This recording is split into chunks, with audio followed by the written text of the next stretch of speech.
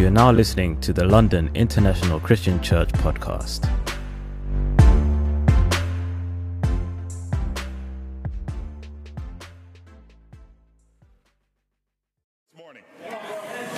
I love to sing that song, Hallelujah. It always gets me ready to go in the morning.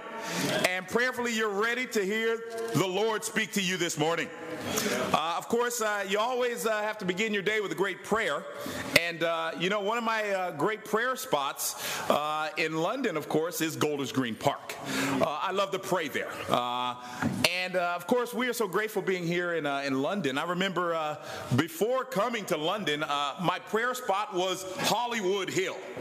And, you got the big Hollywood sign there. And I just thought, amen, for all the flash and dash, let me go up there and pray.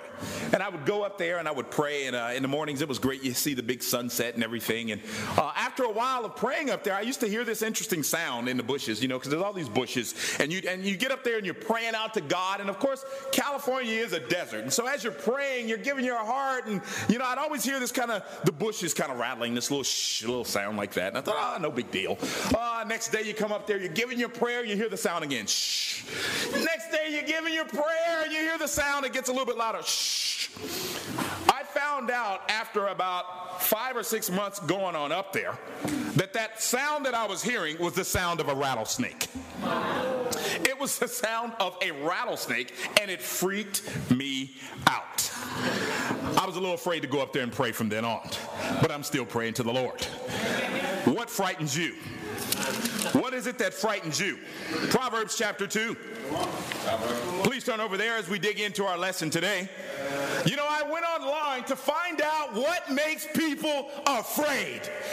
Of course, I bet a rattlesnake would have you afraid as well. I found out from a bunch of different resources that there are a lot of things that make us afraid on a daily basis. And one website, of course, these scientists come up with all these specific, detailed, technical analysis that they've done all over the world as to what it is that frightens people. And I'll give you their top 10 things that make people afraid. Number 1, the dentist. Can you believe that people get afraid to see someone as awesome as Jeanette Greenwald right there? They think of seeing Jeanette, and it doesn't make them leap for joy to know they're going to the dentist. That's number 1. Number 2, dogs. Dogs get people afraid. Even MJ. Everyone knows MJ's afraid of dogs.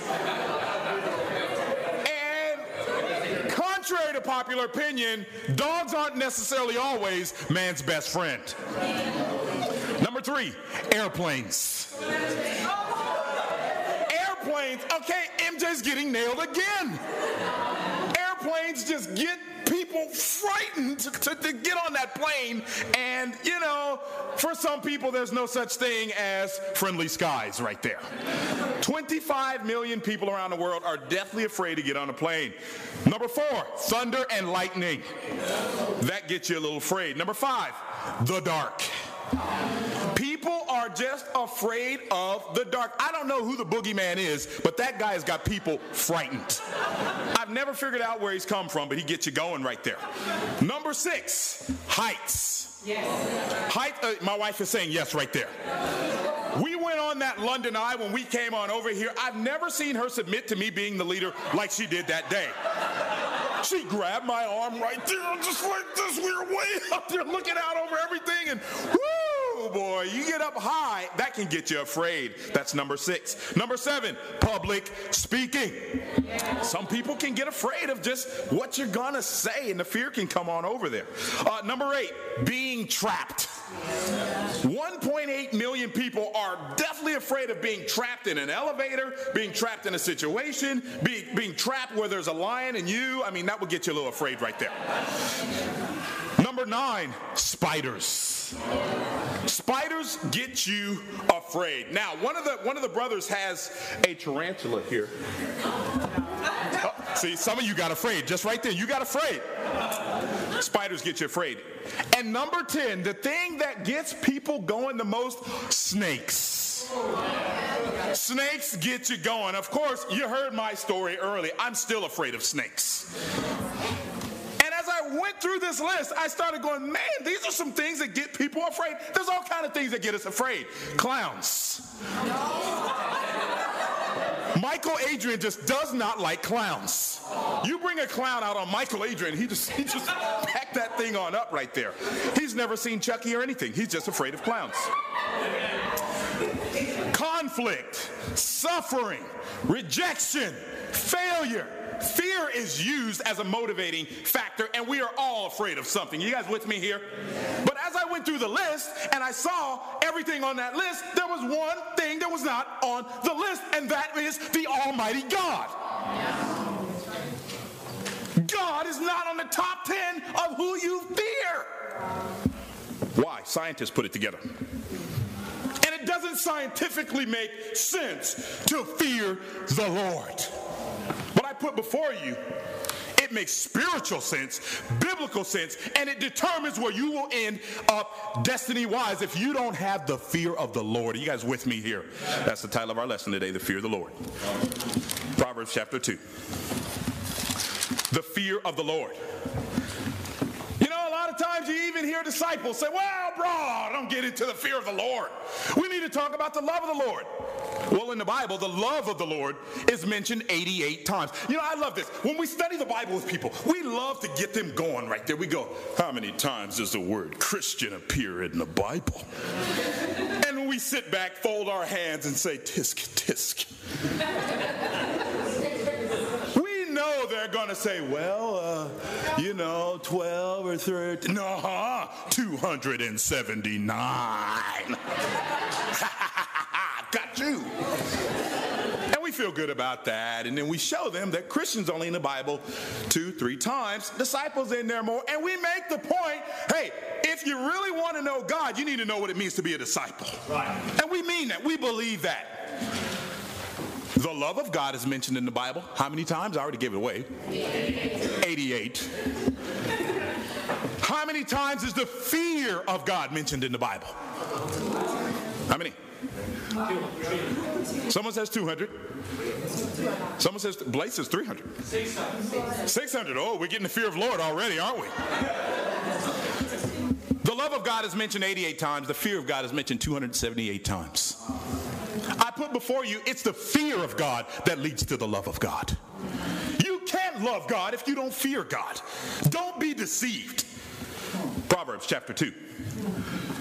My son, if you accept my words, store up my commands within you, turning your ear to wisdom, applying your heart to understand, and if you call out for insight and cry aloud for understanding, and if you look for it as silver and search for it as hidden treasure, then you will understand the fear of the Lord and find the knowledge of God. And the church said, see, the reason why scientists don't have this on their list is because it doesn't make scientific sense. It's not wise scientifically, but wisdom doesn't begin with science. Wisdom begins with fearing God. And that's the reason why scientists can't prove there is a God or not a God. They have no idea. It's because they're beginning with science. They're beginning with intellect. They're not beginning with the fear of the Lord. Right. Wisdom starts with you fearing God. If you don't fear God, you are not wise, the Bible says right here. And this comes from the wisest fool in the Bible, Solomon. Solomon, there's question to believe whether he even made it spiritually after giving us all the distilled wisdom of the Proverbs. And he says here, it is the fear of God that is the beginning of knowledge of God. Fearing God. Do you fear God? Is it the governing motivation for your relationship with God? The fact that you fear the Lord. I love all the if-then challenges that Solomon gives us here. And that's kind of a little challenge for the if-then challenge. He says, if you accept my words in verse 1, store my commands within you. If you're turning your ear to wisdom and applying your heart to understand. If you call out for insight and cry aloud for understanding. If you look for it as silver, then you will understand the fear of the Lord. You guys with me here? See that little if-then challenge right there? How do you fear God? Well, you take the if-then challenge right there. You take it. Number one, you got to accept the word of God. You've got to accept the word of God. Number two, you got to store the commands within you. You got to have deep convictions on what the Bible teaches. You've got to have, it's got to be stored in you. He says, you got to turn your ears to wisdom. You got to apply your heart to understanding. It's not just a knowledge thing. You got to have the head and the heart. There's about 6 degrees from radical. It's the distance from your head to your heart. You got to get those two connected right there. He says, and if you call out for insight, you got to pray. Cry aloud for understanding. If you look for it as silver. I mean, you don't just find some silver hanging out on the street somewhere. You don't just find a piece of gold hanging. I mean, for silver, you got to dig and mine to find that silver. You don't just find a pearl hanging out on the street. I love God and his infinite wisdom. You can't find a pearl unless you get in the ocean, go all the way to the down, you got down to the bottom, you got to find that clam, and then you open that one, you don't find it. Open that one, don't find it. And then finally you get that clam and you find that little pearl right there. God doesn't put pearls right out on the street and everything. And in the same way, he doesn't throw his pearls of wisdom away just like that. So if you want, I love when people, I haven't had a good quiet time. It's because you're not taking the if-then challenge and you don't fear God. That's the issue. You're not accepting the word. You're not digging for it. You don't want to fear God. When I start having bad quiet times, the issue is I quit fearing God. When I start having poor prayers, I'm not really crying aloud for understanding. And going to God in prayer. How are your prayers and how are your quiet times? I got to lift up the campus disciples in the London International Christian Church. I got to lift up specifically two young men that I was very impressed with and very proud of. It is our brother Ashley Ajay and Big Dan. Where's Big Dan? Big Dan's right in the front row right there. They gave one of the finest speeches I heard at our Friday night devotional in a long time. Ashley just talked about faith, and Big Dan talked about boldness. And Ashley was very humble about his weaknesses and his sins and getting open about all the impurities. And at the end of the day, he goes, it's all about your quiet times and your prayers. That's what it's all about. That's enough to sustain you. And as a church, we got to ask ourselves how our quiet times and our prayers are going right around this Christmas time holiday season right there when we're expecting Santa Claus to come to town. We need to know that Jesus Christ is coming to town. And have some great prayers and some great quiet times. They did an amazing job, and I thought it was just very, very powerful what they threw out. I like what Solomon says here. He says you got to dig for it as silver. You know, to have a good quiet time, you got to dig on in. It doesn't happen by you just grazing over the scriptures, saying a quick prayer, and then opening in your Bible and finding out, hey, okay, God wants me to read. No, you got to take some time and dig into the Word of God. How many books are you reading right now to help you in your love of God, the fear of God? Outside of even the Bible, just to get some real deep insight. How much are you digging? I mean, are you going through past sermons? Are you really digging and trying to have that fear of God in your heart? I put before you, you got to dig to have great prayers and quiet times, and we have got to fear God. You know, how many of us have children? Okay, there we go. We got some that have children. And what do we want our children to do? We want our children to obey us, right? And we want our children to obey us. And we can even think our children obey us just because they love us. I put before you, sometimes they obey you because they fear you. Yeah. You know, I grew up, of course, my grandfather, he had a few things on right that he taught me. And he taught me the fear of the Lord. But my grandfather, he had a few things that were off. My grandfather was a very hard man. He was a very hard line man. He was pro-black and he was hard line. Everything he did was black. Everything he did was hard line. He would just go to town about us. Every time, look at the blackbirds. Give me my black Bible right there. Oh, it's raining. It is a black day. Hand me my black shoes. He talked in a preacher's voice. Everything he said was in a preacher's voice. Give me my black shoes right there, Michael. Give them to me right there. The world is prejudiced. We go to the store, we be shopping around. And, he'd show me the olives. Look at these olives, Michael. The green olives are in a jar. The black olives are in a can. It is racial. It is racial. forget my grandfather, hardline dude. I remember I used to play around in the kitchen. I love Pop-Tarts. And I figured out how to make Pop-Tarts on my own.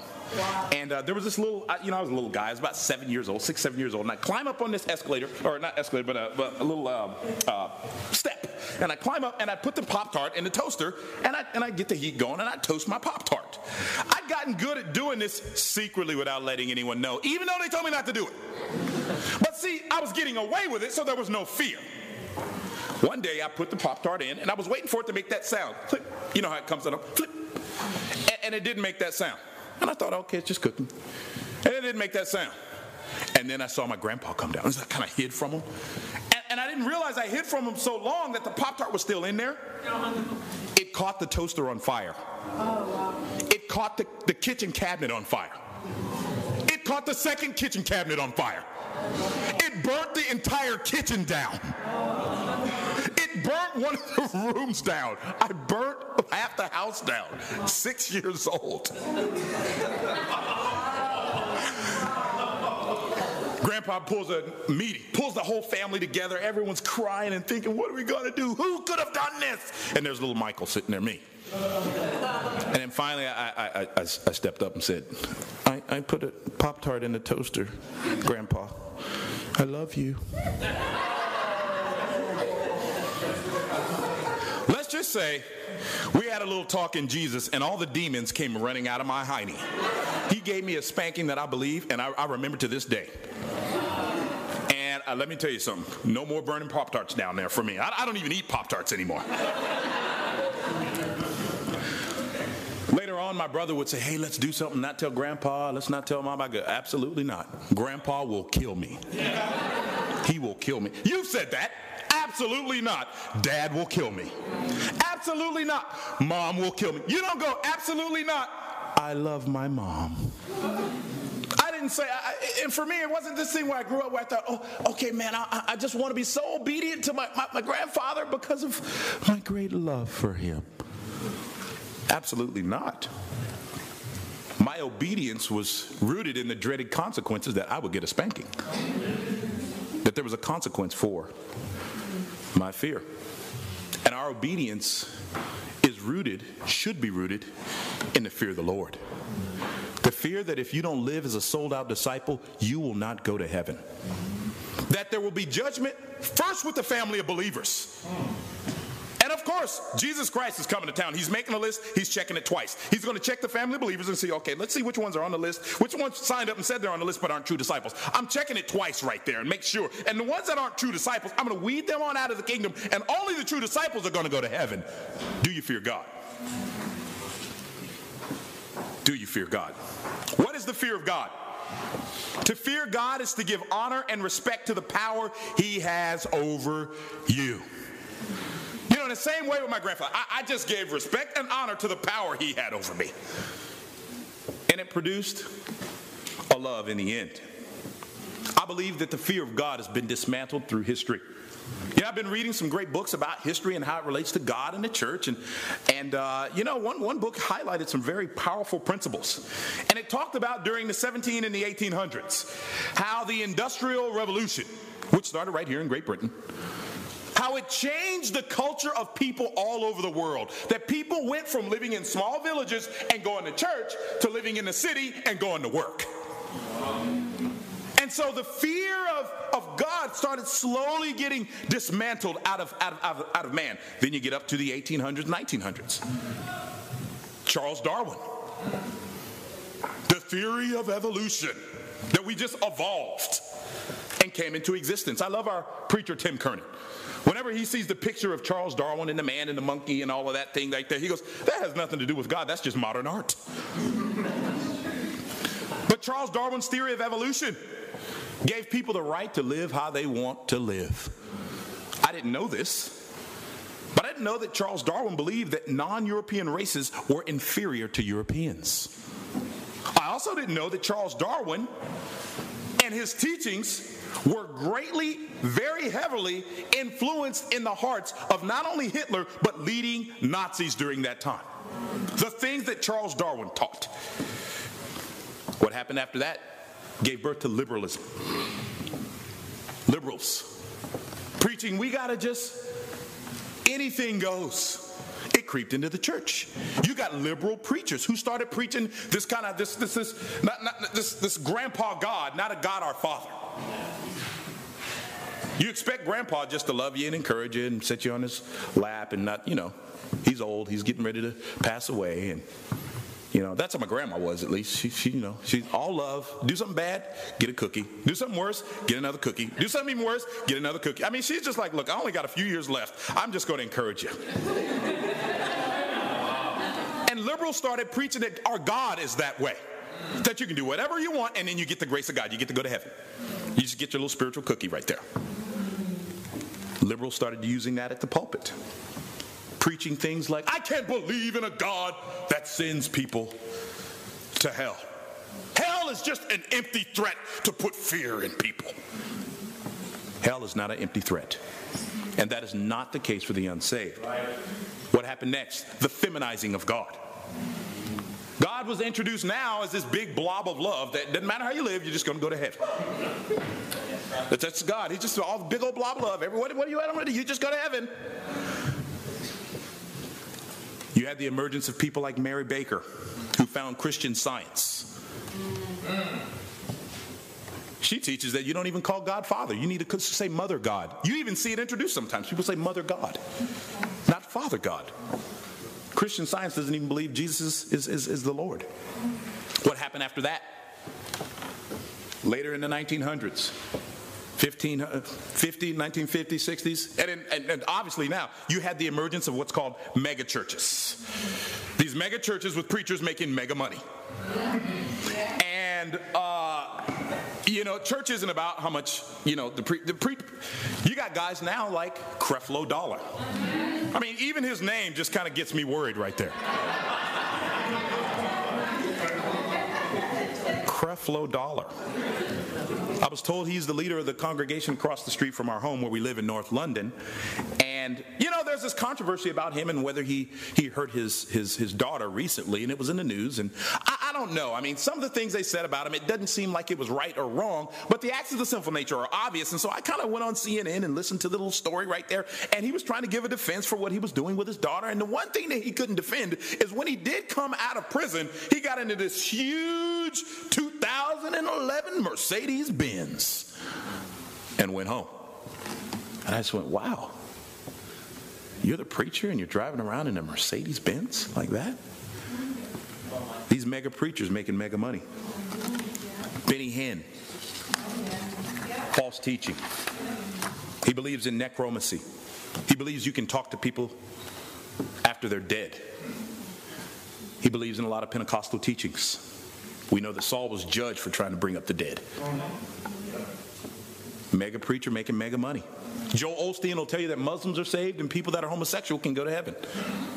That's the largest church in America. Mega churches making mega money. And then this book just goes into detail just talking about just the flat sin that just got into the church. I don't know if you've read online, but Harvard University now has a club for sex and bondage. Yeah. And they're fighting that we need to be able to have this club. It's no longer an institution to learn, but it's now become an impure institution where people are flocking to sign up on this club that promotes bondage and sex. Wow. People are truly in bondage and enslaved to their sin. What's the point? The fear of God has been dismantled. That's right. The fear of God has been dismantled. Is the fear of God the governing principle of your life? Is the fear of God the governing principle you put in the life of your children, your friends? That we've got to be close to God, respect Him as God Almighty, and fear Him. Are you guys with me here? Yeah. The world uses fear all day long. You see the commercials. If you don't eat right, you're going to die. You don't wear your safety belt, you're going to die. You don't go to uni, you're going to end up a bum. The world uses fear all the time. I'd rather be scared into heaven than loved into hell. I'd rather be scared into heaven than to get loved on into hell. Do you fear God? No one is promised tomorrow. No one. We've got to be a church that fears God. We've got to be men that fear God. We've got to be women that fear God. You guys still with me here this morning? In Exodus chapter 20, the Bible says this in verse 20. Moses said to the people, do not be afraid. God has come to test you so that the fear of God will keep you from sinning. He doesn't say so that the love of God, he says the fear of God keeps you from sinning. Psalms chapter 36 and verse 1. An oracle is within my heart concerning the sinfulness of the wicked. There is no fear of God before his eyes. And it goes on to talk about flattering yourself too much, to detect or hate your own sin. The fear of God. Psalms chapter 31, verse 19. How great is your goodness, which you have stored up for those who fear you, which you bestow in the sight of men, on those who take refuge in you. In the shelter of your presence, you hide them from the intrigues of men. In your dwelling, you keep them safe from the accusing tongue. Goodness doesn't come to everyone. The Bible says goodness comes to those who fear the Lord. Sometimes we want goodness to come our way, yet we don't live lives in reverence and fear of God.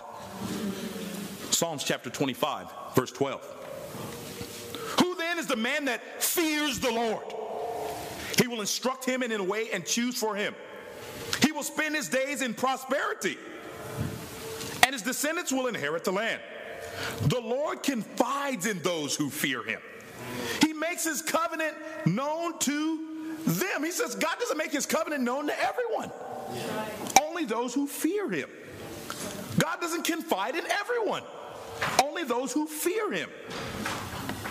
It says God instructs those who fear him. Other translations say that God shares his secrets with those who fear him. The same passage. It says that God shares his secrets with those who fear him. You know, I love the fact, and that part hit me, is the fact that God has given us the secrets of the knowledge of the kingdom of God. He's given us the secrets of what it means to be saved and what it means to be lost. God has given it to us, a very people that do not deserve it. We aren't entitled to it, but yet God has said, I'm going to choose that group to know the true doctrine. I'm going to reveal myself to them. I believe it's because we're a group, we're a movement that fears God. We've got to continue fearing God. In Hebrews chapter 11, it says, by faith, when warned about the things not yet seen, in a holy fear, Noah built an ark to save his family. By his faith, he condemned the world and became heir of the righteousness that comes by faith. There are all types of fear. There are all types of fear, as I kind of highlighted earlier. There's all kinds of holy fear. We'll get into it. But there's also unholy fear. Fear of man. That's unholy. That's not holy fear. That's unholy. And yet we share it sometimes as I feel insecure. Why do you feel insecure? You shouldn't feel insecure. And if that is a weakness, amen. But your God is greater. Your God is greater. The proverb says, hey, the man of integrity walks securely. I know when I start fearing people, it's because there's a lack of integrity in my relationship with God. It's unholy to fear man. We've got to fear God. Fear the light. Being afraid to get open about your weaknesses and sins. You know what's so powerful about our church, so powerful about our movement, is that we can get open. We can walk in the light with one another. We're not going to be judged. We're not going to be somebody to pick up and throw stones at you. We're going to relate to one another, get our weaknesses out there, and help one another, love one another. Are you with me here? But it's unholy when you're afraid to get into the light. The fear of the truth. That's where I was at before I became a Christian. I just wanted to live a lie. And yet that is unholy. That's not holy fear. That's unholy fear. The fear of failure. Just being afraid that, I may mess up. Yeah, you may mess up, proving you're not perfect. And disciples aren't afraid to fail. Disciples fail forward. If you're not failing, you're not learning anything. Because because there's something to learn every time you fail. You guys with me here? God is not like us. And in some sense, we are not like God. God is independent. He doesn't need us to exist. He doesn't need us. It's when we think we're God that we become independent. And we lose our fear of God. When Moses was asked who God is, God said, I am who I am. That's it. That's enough for you. I am who I am. God is like, I am self-existent and I am self-evident. I am God. We've got to fear the Almighty God. I've got a few points for you. Turn to Luke chapter 16. You guys still with me? Number one, get ready to meet God. Get ready to meet God. There's one thing I want to do with my life. I want to be ready to meet God. Are you ready to meet God today? If your life is demanded of you today, are you ready to meet God? The media, advertising, and everything in the world will tell you to give yourself to everything but being ready to meet God. No matter what people say, but I'm talking about the Almighty God. You guys with me here? Luke chapter 16, verse 19. There was a rich man who was dressed in purple and fine linen and lived in luxury every day. At his gate was laid a beggar named Lazarus, covered with sores and longing to eat what fell from the rich man's table. Even the dogs came and licked his sores. The time came when the beggar died, and the angels carried him to Abraham's side. The rich man also died and was buried. In hell, where he was in torment, he looked up and saw Abraham far away, with Lazarus by his side. So he called to him, Father Abraham, have pity on me. Send Lazarus to dip the tip of his finger in the water and cool my tongue, because I'm in agony in this fire. The first time this guy prays is when he's in hell. He doesn't start praying until it's too late. Verse 25. Abraham replied, Son, remember that in your lifetime you received your good things, while Lazarus received bad things. But now he's comforted here, and you are in agony. And besides all this, between us and you, a great chasm has been fixed by God, so that those who want to go from here to you cannot, nor can anyone cross over to there, from there to us. He answered, Then I beg you, Father, send Lazarus to my father's house, for I have 5 brothers. Let him warn them so that they will not also come to this place of torment. I wonder how many people in hell are praying to God that he sends you to his brothers and sisters. This guy was in hell saying, please send someone who is alive to my family to share their faith. Abraham replied, they got Moses and the prophets. Let them listen to them. No, Father Abraham, he said, but if someone from the dead goes to them, they will repent. I mean, he brings up the greatest miracle in the world, which was the resurrection. And yet God says, no. Even the greatest miracle won't move them. It's got to be the prophets and the preaching of the word. He said to them, if they don't listen to Moses and the prophets, they won't be convinced, even if someone rises from the dead. I developed probably my deepest relationship with God when my mother passed away. It was one of the most painful things that ever happened to me. And I would pray in a graveyard.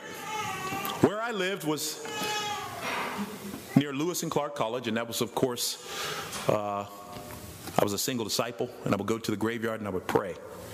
And just recently I saw that there's a graveyard not too far from where we live, and I want to go there and pray. And I would go there because at the time it was quiet. No one would interrupt you. And, it wasn't too many people there alive. Mortality rate in the graveyard still 100%. So, but I would go there and I would pray. And when my mom passed away, she was not a Christian. She was not a disciple. Not the way the Bible teaches. She did not go to heaven. And I would go there and I would pray. And it was one day where I started looking at the graveyard. And I had this thought I wonder if spiritually speaking, we could go to the front of the graveyard and just grab hold of the graveyard and roll back the entire graveyard and look down into the faces of the people that are in hell, what would they say to you?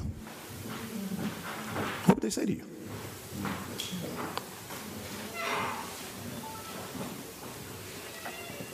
The horror of hell is not only what's graphically and biblically depicted in the Holy Bible. The horror of hell is that it is endless. It is endless. What is endless? I love Brighton Beach. And of course, you go down to Brighton Beach, they have these pebbles there. And, I started thinking about what endless is in God's eyes. Of course, the Bible says 1,000 years are like a day is like 1,000 years. So endless to God would mean waiting about 1,000 years, going down to Brighton Beach, picking up one of those pebbles, bringing it back to London, setting it down, waiting another 1,000 years, going to Brighton, picking up another piece, going back to London, setting it down, waiting another 1,000 years, and do that until there are no pebbles on the entire beach. That's eternity. That's forever. The issue with this guy is he never got ready to meet God. That's the issue. He never stopped to get ready to meet God. If you've come today, this message is for you. God is asking you to get ready to meet him. To get ready to truly be able to say, I'm a true Christian. I'm your servant. I'm your son. I'm your daughter. Right. You know what fires me up today is that we've got two that are ready to meet God. Right. They've come to be baptized today to become true disciples in the Lord right there. We got our sister Annie. Where's she at? Where's Annie at? Annie, she's sitting in the front row, right? She's ready to meet God. She's going to become a disciple today. And then we got the Malaysian invasion. Where's he at? Right there. There he is right there. We got the Malaysian invasion right there. He's come to meet God. They're going to be your brother and sister today. Are you ready to meet God? We've got to be a people that live our lives as if tomorrow is our last day. Because if there's one thing that unifies every single one of us in this room, it's death. We've started a great Bible talk on Middlesex University. I got to share my faith with a young man, and I said, hey, why don't you think about God? I don't want to think about God. I got to think about my studies. Okay, great. What are you going to do after you finish your studies? He says, well, I'm going to get my degree. What after that? Well, I'm going to get a great job, and I'm going to get married then. Okay, then what? Well, I'm going to have kids. Then what? He goes, why are you asking me these questions? I said, well, what happens? Well, then I'll retire. Then what? Well, then I'll die. Then what? What time's your Bible discussion next week, he says? You see what I'm saying? We got to be ready to meet God, guys. God asked you today, would you be ready? Would you be ready to meet the Almighty God? Point number 2. We need to be men who fear God. 2 Corinthians chapter 5. We need to be men who fear God. Verse 11. Check out what Paul says here. Since then we know what it is to fear the Lord, we try to persuade men. What we are is plain to God. We hope it's plain to your conscience. We're not trying to commend ourselves to you again, but are giving you an opportunity to take pride in us, so that you can answer those who take pride in what's seen rather than what's in the heart. For out of our minds, it is for the sake of God. If we're in our right mind, it's for you. Paul says, because of the fear of the Lord, we try to persuade men.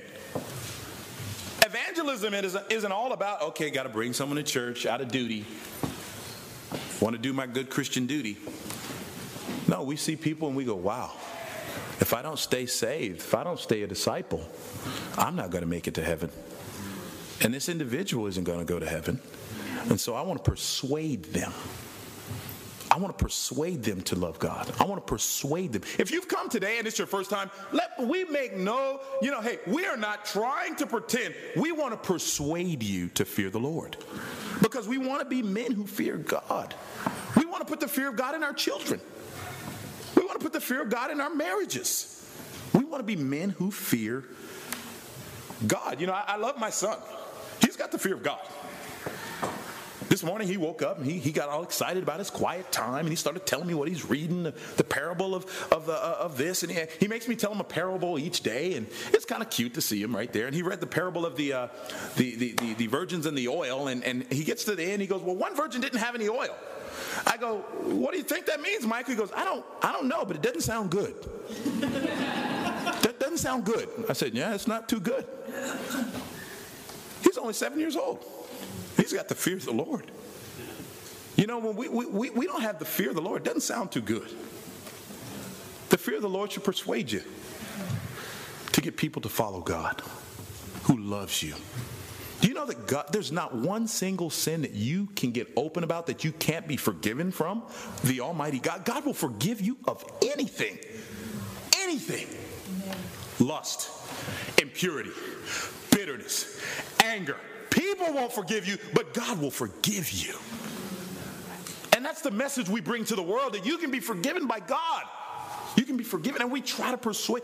How's the persuading going? Who'd you persuade to come with you today? How about Bible talk? Are you persuading people? We've got to be men who fear God.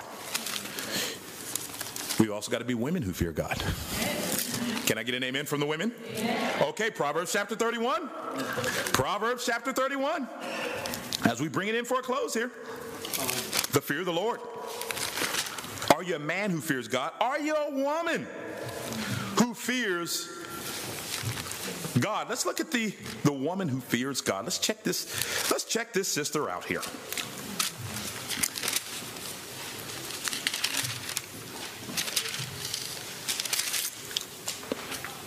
Okay, let's read this passage here about Patricia Fumba right here. I mean, the woman who fears the God. Okay. Proverbs chapter 31. It says, a wife of noble character, who can find her? She's worth far more than rubies.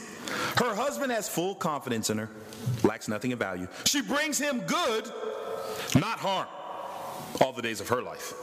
She selects wool and flax and works eager with her hands. Meanwhile, the Proverbs 31 wife isn't the wife that gets the luxury, the grace of staying at home. The Proverbs 31 wife, she works a job too. Yeah.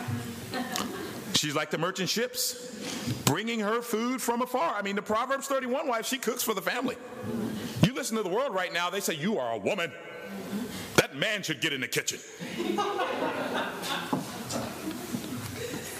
But you have the fear of God. You understand what God calls the woman who fears God to live like. She considers a field and buys it. Wow, she even helps with the finances. Out of her earnings, she plants a vineyard. She sets about her work vigorously. Her arms are strong for her task. I mean, she's got biceps right here. This woman is incredible. She sees that her trading is profitable, and her lamp does not go out at night. We got marrieds in the house and singles in the house, so I'll leave it right there. Amen. In her hand she holds the distaff and grasps the spindle with her fingers. She opens her arms to the poor and extends her hands to the needy. And I'm so fired up. We got Blaze and Patricia with Mercy Worldwide who are calling us to make sure that we have a heart for the poor right here in the church. Amen, guys? When it snows, she has no fear of her household, for all of them are clothed with scarlet. She makes coverings for her bed. She's clothed in fine linen and purple. I mean, she takes care of herself. She doesn't just come rolling out of bed. She takes care of herself. Her husband is respected at the city gate, where he takes his seat among the elders of the land. She makes linen garments and sells them and supplies the merchants with sashes. She's clothed with strength and dignity. She can laugh at the days to come. She's like, God is sovereign.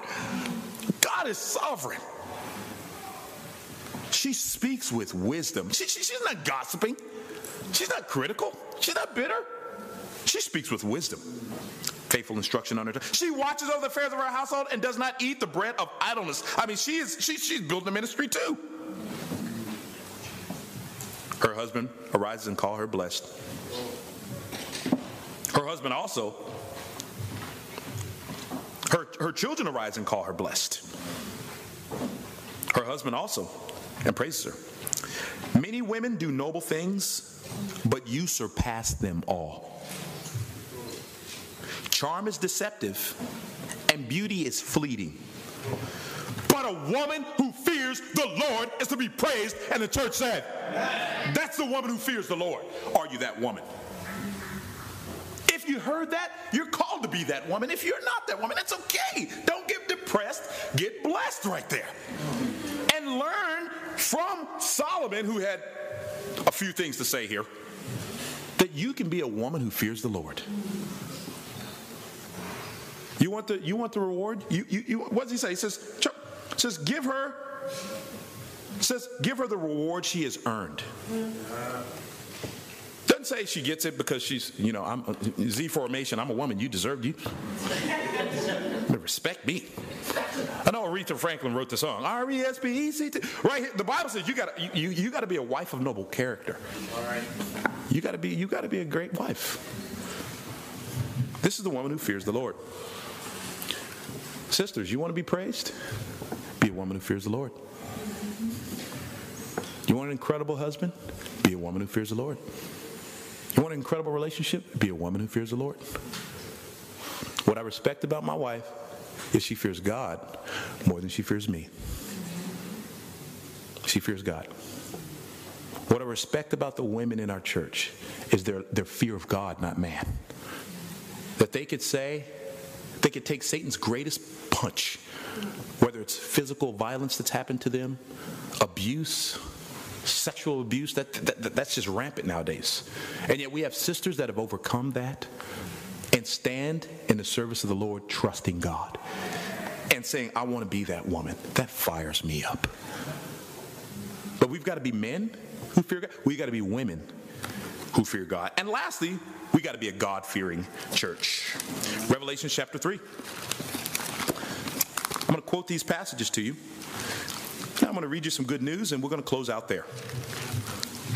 We've got to be people who fear God. Nothing else. God Almighty reigns. Revelation 3, verse 1. It says, to the angel of the church in Sardis write, these are the words of him who holds the 7 spirits of God and the 7 stars. I know your deeds. You have a reputation for being alive, but you're dead. Wake up and strengthen what remains and is about to die. And then he goes on. Look at verse 8. Church of Philadelphia. I know your deeds. Verse 15. Look at this next church. The church at Laodicea. I know your deeds. Verse 21. To him who overcomes, I will give the right to sit with me on the throne, just as I overcame and sat down with my Father on his throne. He who has an ear, let him hear what the Spirit says to the churches. And the churches said, amen. Right here, the God-fearing churches were known not by they were known by their deeds. A lot of times we want to just, hey, God knows my heart. He knows my heart. Yet the Bible says here, your deeds evidence your heart. What you do is who you are. What you do not do is who you are. The church has got to be known for what we are doing. Our faith goal in London is for us to get to 100 disciples by the end of this year. That's our faith goal. God wants it to be way bigger than that. We got 14 million people we got to save. We'll do it if we're a church that fears God. We got to be willing to look at our deeds and go, are we really giving everything we got to being that church that fears God? I got to lift up some of our churches around the world.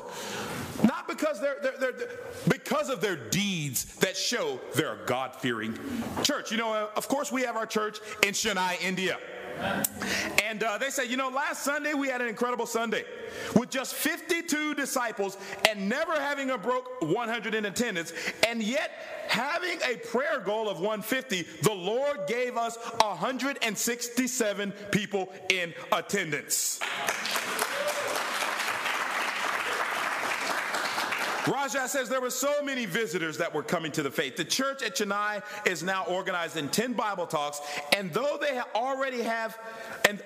organized in 10 Bible talks this year, they've already had 29 baptisms this year. That's a church that fears God right there, amen? Amen. Los Angeles, California. Kip writes this. It says, during our trip and upon our return, we heard so much good news from LA as we were gone. Most excitingly, just 5 weeks of preparation, the City of Angels Church on November 4th blew out our 5 times Thanksgiving contribution, giving 112% of our goal. Thanks goes to our God and to those who inspired us. Joe Willis, Chris Broom, and all those in the LA region are the leader couples. Finally, so encouraging, this week the Lord has blessed us with 6 more baptisms, which give us a total of 402 additions thus far in 2012, 258 baptisms, 47 restorations, 97 place memberships, half of whom came from our former fellowship seeking revival because they fear the Lord right there. That's what's going on in Los Angeles. Mike Underhill, San Francisco. It is such an honor to watch God work miracles out of his love and faithfulness to us here in San Francisco. Of course, this is a brand new mission team that was just planted this year here in San Francisco. We've seen 15 additions in the last 14 weeks, 8 baptisms, 4 restorations, and 3 place membership. And today, a Latin woman was baptized here in San Francisco. Amen? But most excitingly is the good news that comes out of our church in New York to me. Andrew Smelly, the minister, says, "Oh, afflicted city, lashed by storms." And we understand what's happened over there in New York, Hurricane Sandy. He says, "Oh, afflicted city, lashed by storms and comforted. I will build you with stones of turquoise, your foundations with sapphires. I'll make your battlements to rubies, your gates of sparkling jewels, and all your walls will be precious stones. All your sons and daughters will be taught by the Lord, and great will be your children's peace." Isaiah 54, verse 11 through 13.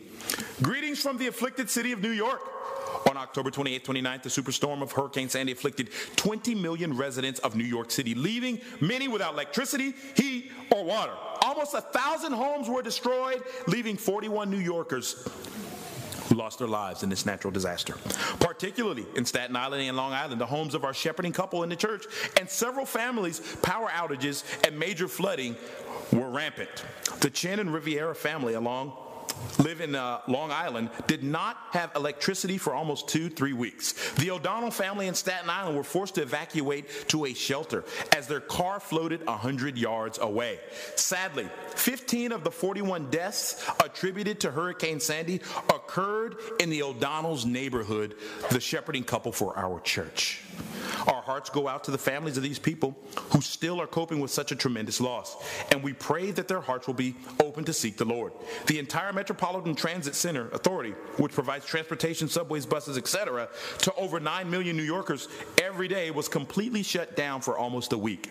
And the lack of gas caused lines of cars for hours, severely limiting the ability for disciples in the church to reach each other or even travel. However, with these challenges, it did not stop us or deter the disciples who helped each other in the floodwaters, who helped each other get floodwater out of their basements and stay focused on the mission.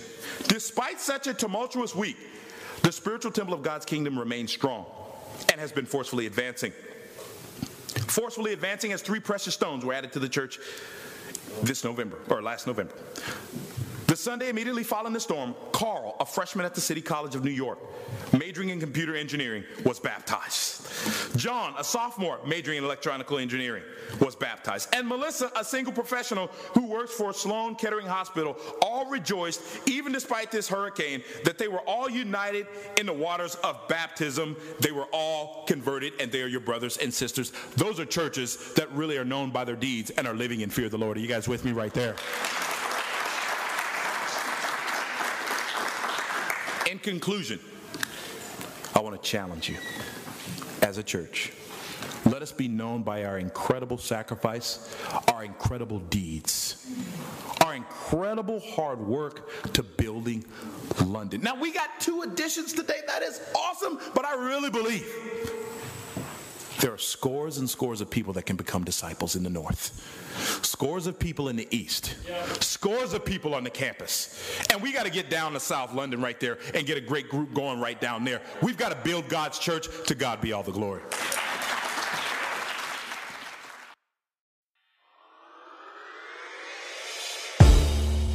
We would like to thank you for listening to that episode of the podcast. If you would like video versions of these episodes, whether it's sermon highlights or interviews, feel free to check us out on our website or view them on our YouTube channel. That's londonchurch.org.uk. That's LONDONCHURCH.org.uk. And for all other updates and information, whether it's services, events, or devotionals, you can find all that on our website also. Once again, we'd like to thank you for listening, and we'll catch you on the next one.